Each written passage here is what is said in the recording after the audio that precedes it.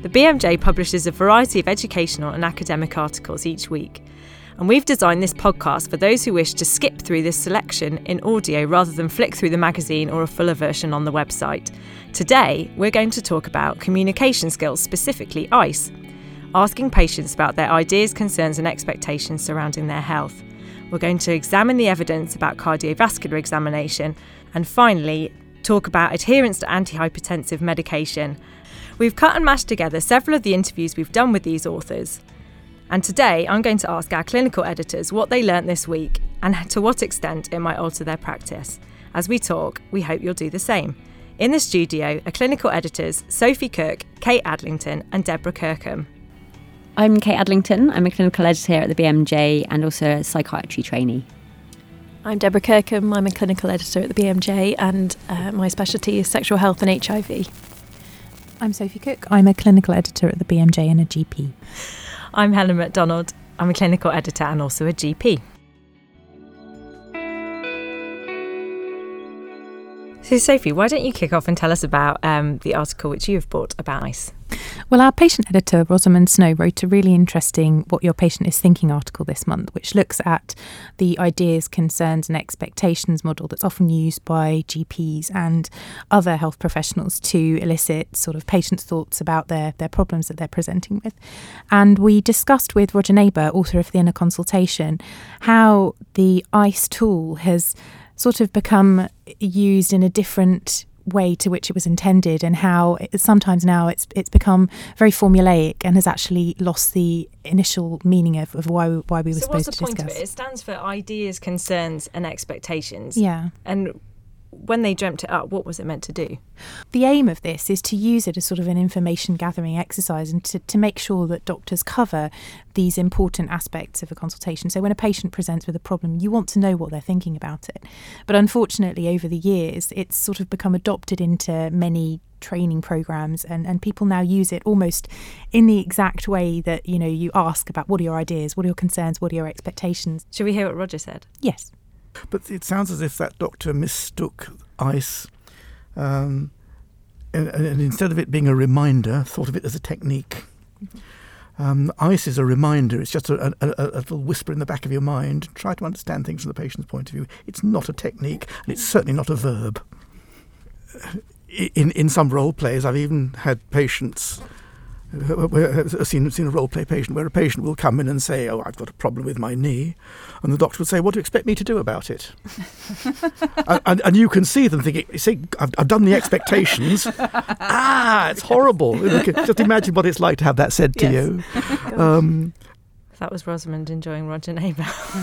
She also raises a very important point, I think, as well, which is it prompts doctors to ask questions about things like your fears and your concerns, which actually you might not have time to address in a consultation. And so it then becomes quite odd if you're asking about things that you then can't wrap up. Yeah, I think she said quite entertainingly, doesn't she, towards the end of the article, that if you, if you want to ask someone about their deepest fears, really consider fears, whether you have adequate time in the remaining 2 minutes of the consultation to actually address that. And also the knowledge to address it, because, you may not be able to offer them the support that they need. So, I mean, this article kind of trashes ICE in a way, but it does still have some use, doesn't it? Well, I think as an aid memoir, as Roger says, it is important, but it's just the way in which they're asked. And actually Rosamund talked about a sort of gold standard consultation that she'd had, and Roger said that you don't think that doctor used ICE, but actually that doctor probably did use ICE, but it was just done in a very slick way. Or it happens without you really knowing, doesn't it? Because I think you only really use it when things start to go wrong and it feels like you're heading into a bit of a conflict with someone, and then you think, what am I missing? Obviously your agendas are just totally mismatched, and have they got some worry that you're not addressing or, don't feel able to voice or ask for?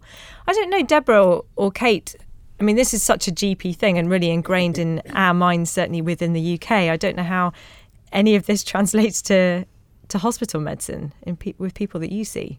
I think it's exactly the same. In all the specialties I've covered over the years, I've found it really important to get to the heart of what it is the patient wants from you. And I think what you say, Ellen, in terms of agendas being mismatched, that's the recipe for a disastrous consultation. And it's really about addressing the patient's agenda and addressing your own agenda and the things that you're trying to achieve as a doctor as well. I think the interesting part as well was about at what point in the consultation you bring that in, because sort of often traditionally, and that's what I remember from medical school, is that ICE, that was always that bit that you do at the end, fine, tick, I've done it, end of consultation. And actually, is that the most appropriate time, or is it actually right at the beginning of the discussion that you have that, setting up the sort of the agenda, as you say? So is anyone going to change their practice based on what they read from Rosamond and then what we heard from Roger? I think it's definitely made me reflect on how I ask the questions. I hope that I do it in an effective manner already, but it hadn't been something that I'd thought about explicitly, and how that might be coming across to the patients. And I think a lot of the What Your Patient Is Thinking articles have that effect on me, that I like to think I'm doing things in an effective way, and then realise that maybe it's coming across in a different way to what I had thought. So it's very useful to reflect on your own practice. I definitely think the point that Rosamond made about what are you actually trying to get out of this question. So, rather than just kind of by rote, kind of reeling off these questions, actually, what's the intent of the question you're asking, and how does that come across to the person sitting in front of you? That's really powerful. This month, we also published an article on sepsis. There's a bit of a clinical push going on this at the moment with the Sepsis 6 campaign. We published a summary of NICE guidance on suspected sepsis. And for a more in-depth look at treatments, we've also published a state-of-the-art review on sepsis. Both of these come with infographics, and you can print off the NICE one to keep as a poster. Earlier this month, we published a long clinical piece online which asks how useful the cardiovascular examination is. And it's incredible, really, that the evidence for that question isn't nailed, given how key it is. Certainly thinking back to medical school, how much time you spend being taught kind of the correct way to do physical examination. Exactly. Same for MRCP examinations. You spend an awful lot of time going to sort of courses and thinking about the proper way and the proper structure. And really kind of reading this, you start thinking, hang on, we never really are taught to question what the evidence is for either for the inclusion of any parts of these examination or the order. It does make me think, why we don't turn that sort of more critical eye to our physical examination skills in the way that we would to when we choose investigations, for example. Yeah, and I suppose it's not just the order that you're taught it or how you're taught it, it's also the skill that you have and how reliable those tests are. So, for example, in general practice, when we're picking out little snippets of a cardiovascular examination to do on someone in front of you, it's unlikely realistically that they're going to be laid at precisely 45 degrees in order for you to examine their JVP. So it was interesting actually in talking to Andrew that he felt there were certain things, and the JVP was one of them, where the technique of it was somewhat overemphasised in terms of actually getting some use out of the test. Does that mean that it didn't matter so much whether it was exactly the right angle, or I don't know whether... Yeah, well, I wouldn't want to misquote him here, but he seemed to insinuate that it would be okay for them to be sitting in a chair, for example, which would be much more I common suppose to how part of that is patients. how many patients you see, and if all the patients you see and examine are sitting in chairs, then perhaps you will have better kind of discrimination skills.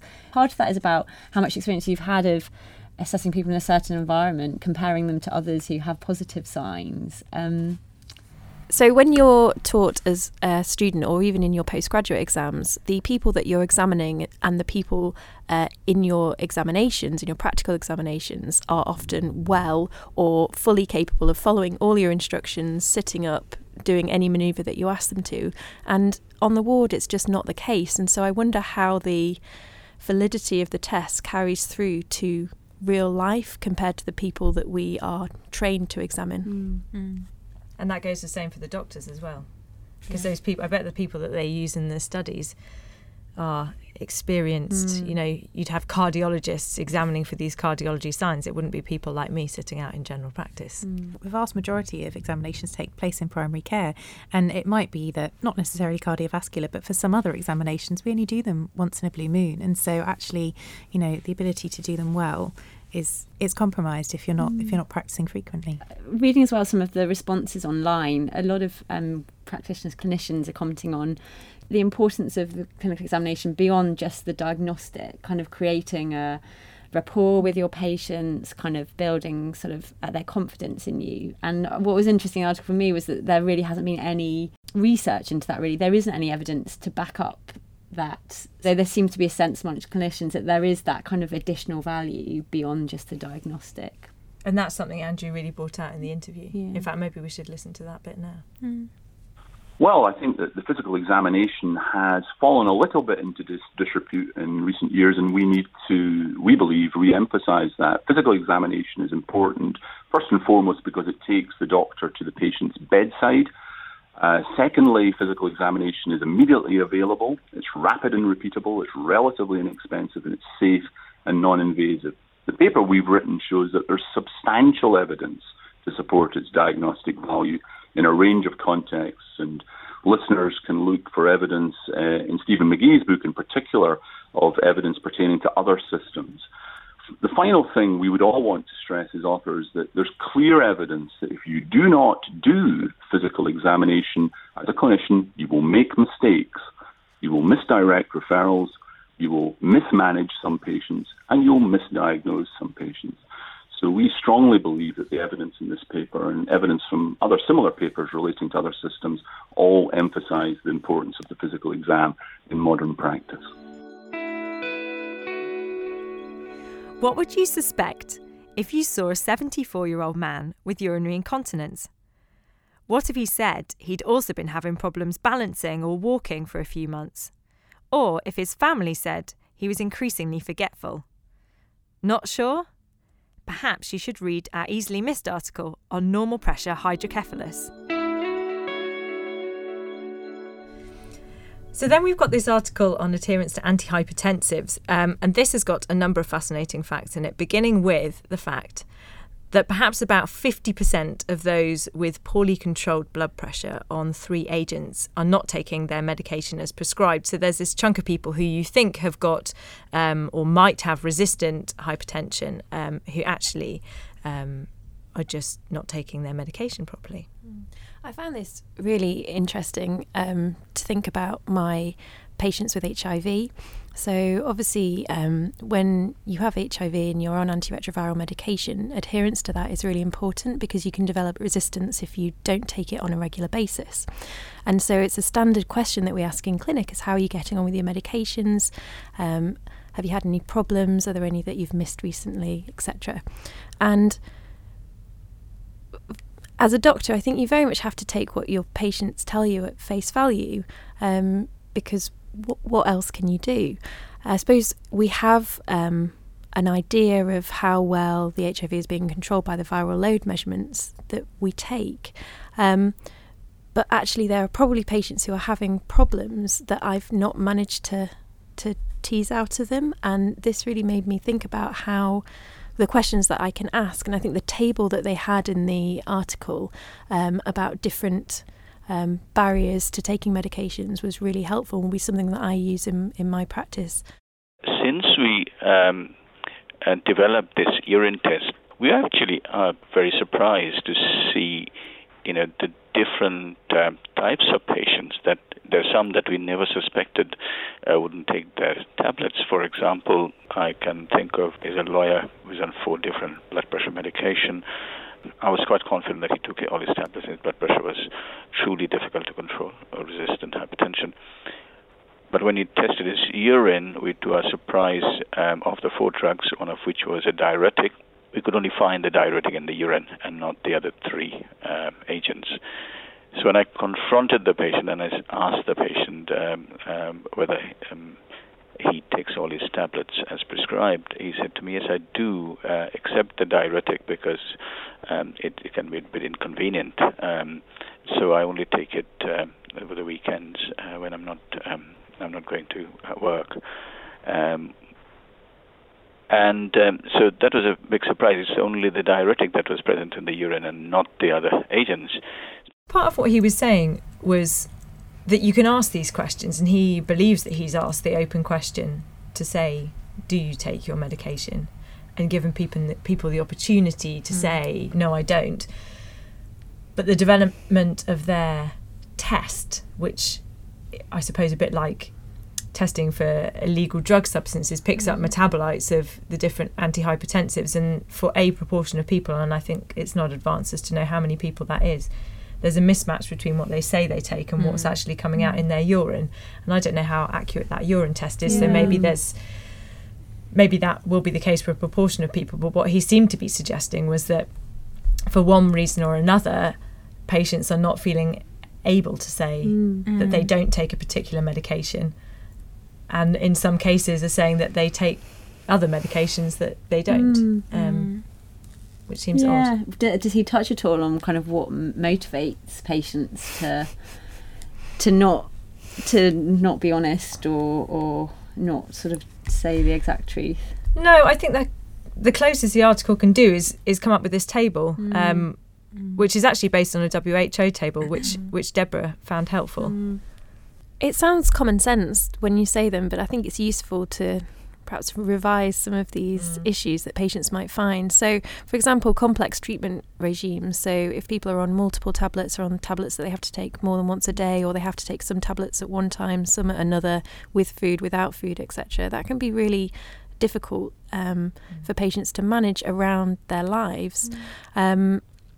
Another thing is side effects. I think sometimes as doctors we underestimate the impact of side effects on patients because we are looking at it from a very medical point of view, that these drugs are important and that they're helping.